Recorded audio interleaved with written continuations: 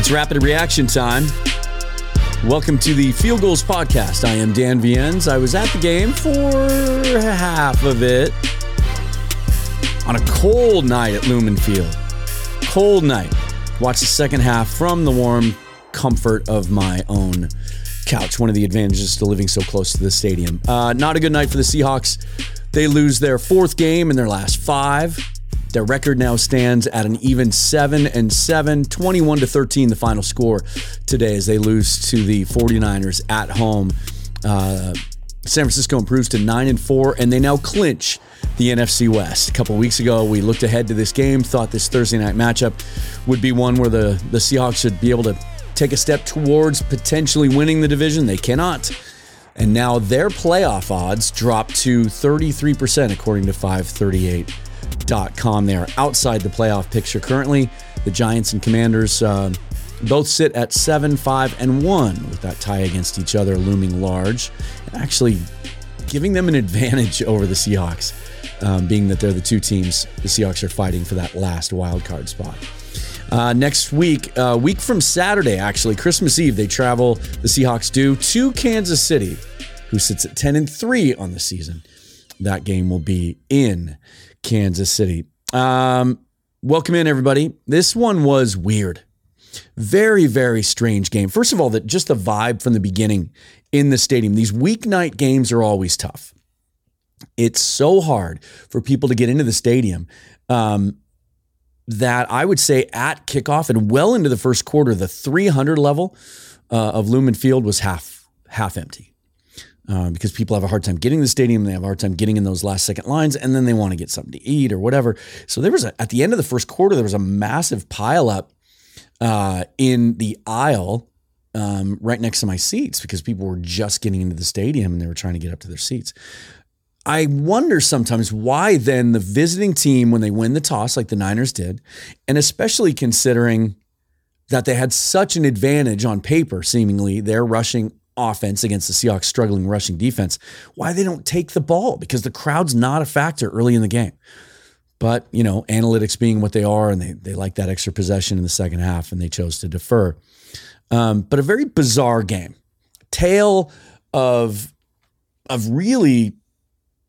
two different games. The first quarter and then the rest of the game. And then it hinged on two or three plays. So let's just get to that. Let's just kind of go through what happened. That first quarter was about as ugly as you can imagine. It was about what I expected. A couple days ago with Rob Guerrero on the show here, he was surprised to learn that I thought the Seahawks were going to get rolled. I thought it was going to look a lot like the 49ers score last week against the Buccaneers when they won 35-7 going away. First quarter was as ugly as I had feared. 108 total yards to 2 yards for the Seahawks. 7.2 yards per play for the 49ers to 0.2 for the Seahawks. Brock Purdy was 9 for 9 passing. Geno Smith, 3 out of 7 passing. And yet it was only 7-0. An absolutely beautifully designed play by Kyle Shanahan led to a George Kittle touchdown pass from Brock Purdy, where he faked to the left flat, faked to the right flat, and then turned back to the middle of the field, and George Kittle was wide open on that play. Leave it to George Kittle to have a good game finally. A, against the Seahawks, and B, the week that I get eliminated from the fantasy football playoffs by a tiebreaker, and George Kittle hadn't done anything for me all year. At least maybe I'll win my consolation bracket. So even after all that, it's 7-0. And in fact, the first drive for the 49ers, Seahawks defense held, forced a 3-and-out. It was on their second drive that they went down and got the touchdown. Then we get into the second quarter, and they're trading punches. And the Seahawks defense held it together. There were a couple of big plays here and there, but for the most part, they were holding them in check. So we get to the end of the half. Quandre Diggs drops a sure interception inside about a minute and a half left in the half. Didn't seem significant at the time because they still held. San Francisco had to punt the ball back to the Seahawks. So the Seahawks had the ball. It was 7-3. And they had the ball. with a chance to go down and score maybe before the half. But then a couple of plays, 4 plays into that drive, Travis Homer gets hit and fumbles the football inside the 10-yard line, gives it right back to San Francisco. 2 runs from Christian McCaffrey up the middle, produces a touchdown. So just like that, going into the half, now it's 14-3 instead of 7-3 at worst. But Seattle was starting to move the ball a little bit in the second quarter. Might have had a chance to at least get a field goal to cut that lead even more. So now it's 14-3, and San Francisco comes out of halftime because they deferred, and they start with the football. And on the second play of the half, Brock Purdy hits George Kittle for 54 yards. His second touchdown of the game. Just like that, it is 21-6. Seahawks did get the field goal there right before the half. So it's 21-6 at that point, and now the game seems over. And on that play, by the way, Kittle was wide open. It was a clear busted coverage. Seahawks defense really did well overall. When you just the eye test today, watching the game in the stadium and then the second half on TV, just coverage was fairly tight. They were around the football, got a little bit of pressure on Purdy, kept McCaffrey in check. There were just a couple of big plays, and this was one of them. It appears that most people seem to believe it was the rookie Tariq Woolen who busted his coverage, didn't take the right zone assignment, and left Kittle wide open. So then it's 21-6. You think the game's over. Like, 49ers is going to run this one out, right? But again, the third quarter, Seattle found something. They start moving the football. Geno Smith starts to get some rhythm. The short passing game was working. There wasn't anything downfield. The offensive line, really, those rookie tackles, Charles Cross and Abe Lucas going up against Nick Bosa, Eric Armstead, Ebukam, all those guys held their own. I mean, there was pressure. Geno felt pressure today. Took 3 sacks. But really, those kids, I thought, held their own. And it was interesting to see what they did with Bosa, the 49ers. They started him out against Cross. And then in the second half, they moved him to the other side. They flipped him over against Lucas. He was all over. He was around Geno Smith all day. But I thought for as good, as dominating a player as he is, I actually thought Cross and Lucas held up pretty well. But third quarter, man, the Seahawks they weren't scoring any points, but they were starting to move the football, and the defense was holding. At the end of the third quarter, remember what we said in the first quarter, right? 108 yards to 2, 7.2 yards per play to 0.2. Purdy, 9 out of 9. Geno Smith, 3 out of 7. At the end of the third quarter, 49ers held their advantage in total yards, 243 to 194. Yards per play, 6.1. Seahawks up to 4.1. Purdy was 15 out of 20 at that point. Geno's 25 out of 33. And the Seahawks actually had run more plays by the end of the third quarter, 47 to 40, than the 49ers. And then to start the fourth quarter, teams traded punts on 4 straight drives. Seahawks defense really held up well. And what was remarkable about that, regardless, of course, or at least relative to your feelings about Jordan Brooks and how good a player he is, went out in the fourth quarter with what appeared to be a neck injury. At one point, they said he was probable to come back in, but they took his helmet away. He didn't play again. So Tanner Muse, the converted college safety, was playing middle linebacker for Jordan Brooks. And yet the Seahawks were forcing punts. And then the Seahawks went on a 7-play, 67-yard drive, ran some no huddle on this drive, really tried to pick up the pace. Geno throws a 10-yard touchdown to Noah Fant. Now it's 21-13 with 3 minutes and 35 seconds left. Got to get a stop. But much like the Carolina Panthers last Sunday, in fact, precisely like the Carolina Panthers, 49ers ran it down the field. In fact, busted a big run, got down within the 5-yard line, and then just took a knee at that point rather than try to run up the score. So in one sense, 21-13, it looks closer than the story of the game really was. But man, I'm telling you, this thing came down to a couple of plays. Diggs catches that ball that's right in his hands. Homer never fumbles that football. It's 7-6 at worst going into the half. Who knows? So final stats.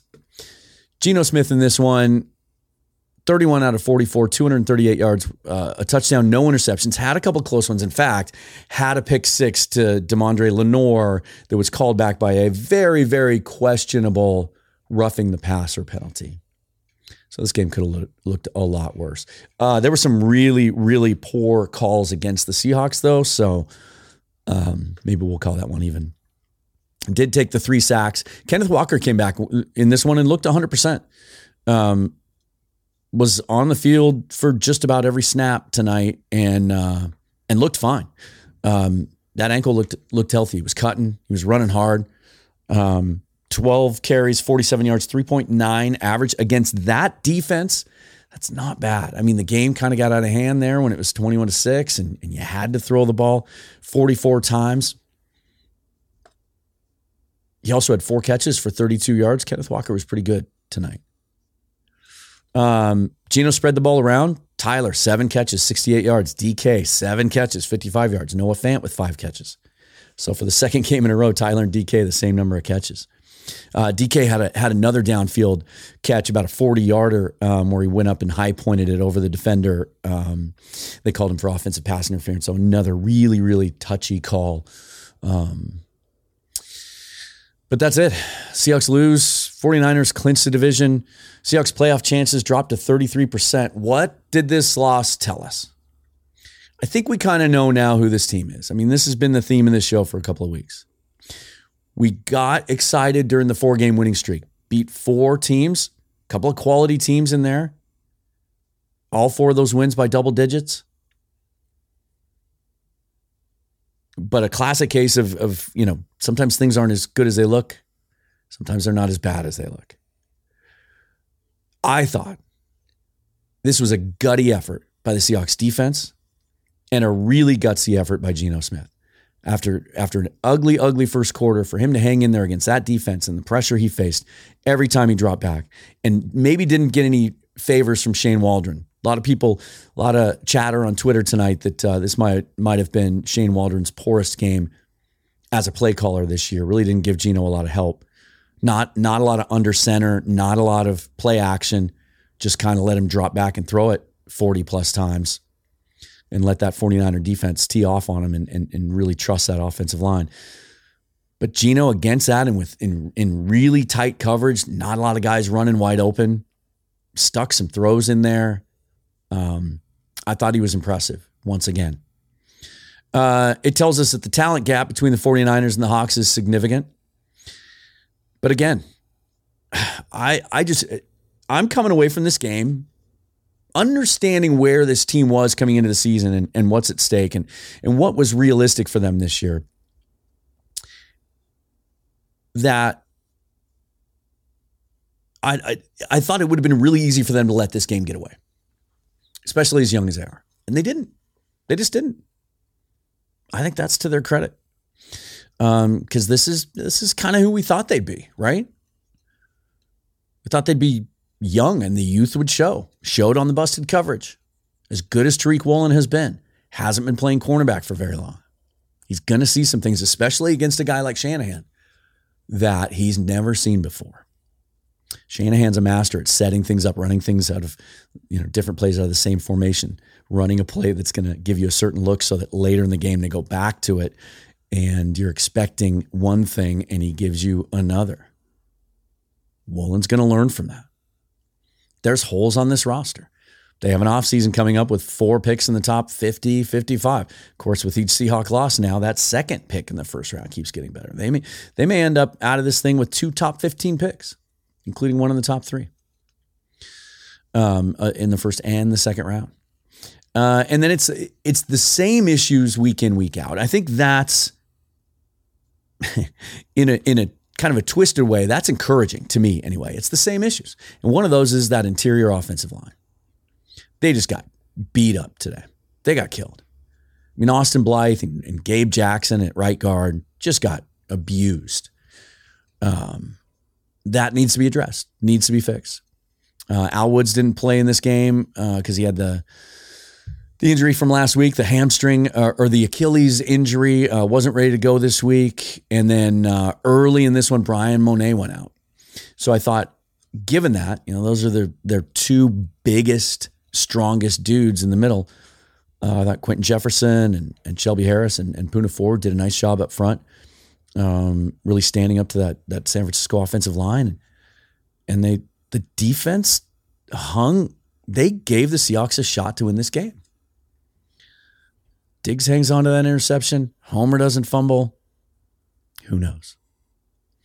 And I'll say it again. I thought Geno Smith was really gutsy. I thought this was interesting. Went over to Twitter just to gauge where people would be. Because after last week, people were just crapping all over Geno Smith. And some of the momentum seemed to have shifted in the fan narrative over the last week to, hey, we got to get a quarterback. Geno's not good enough. And I defended him on the show. I thought he played better than it was the 2 picks that everybody focused on, but I thought he played well otherwise in that game for the most part. And, not everyone's going to be perfect. I was surprised to see. Let's go through Twitter a little bit here. And this is not me cherry picking. This is me just scrolling down and seeing things like this. From Hustle Chilson. Seahawks have a bunch of good young players, but need some more. So thankful for those 4 fairly high draft picks next season. Makes it easy to feel optimistic about the future. Rebecca. Look, none of us thought we'd win 7 games this year. The playoffs are still a possibility with a top 5 pick.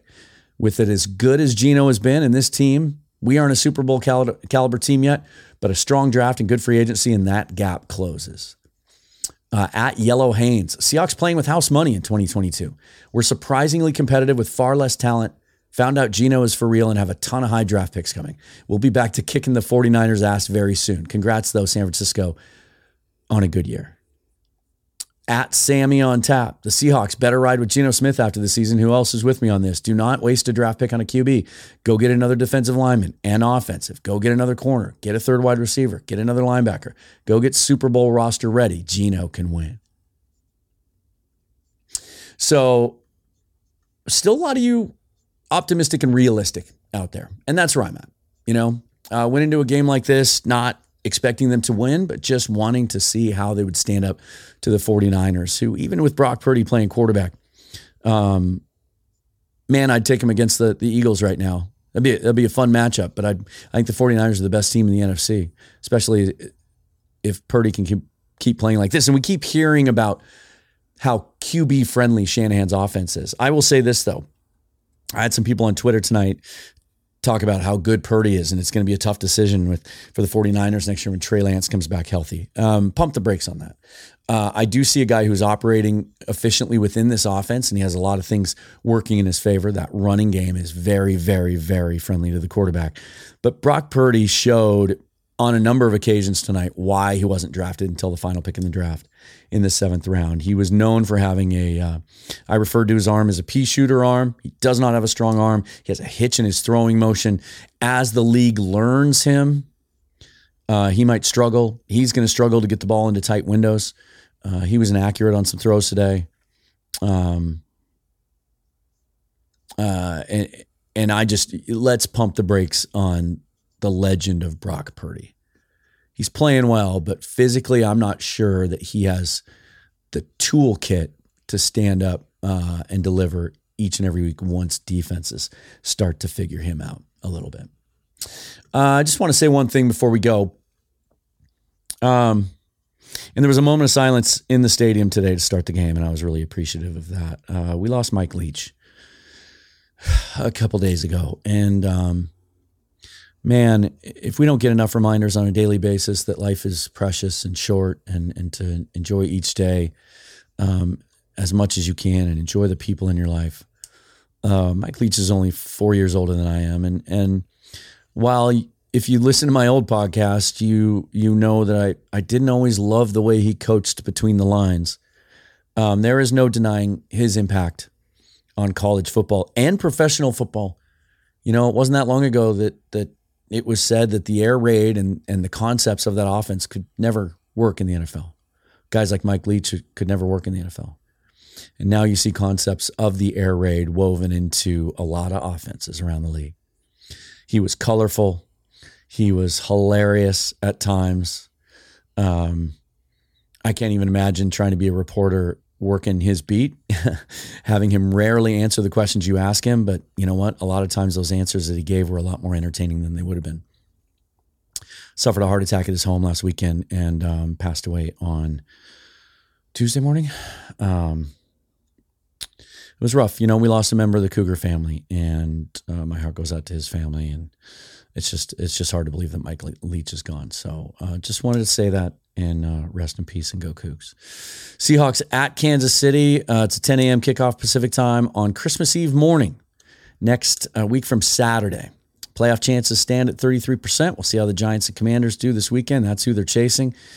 It's going to be a tough task going to Kansas City and winning a game there, and then you come home and you get the Jets at home and the Rams at home. But here's one final note as well.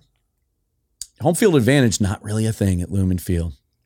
That was their third straight loss at home, and they dropped to 3-4 on the season at Lumen Field.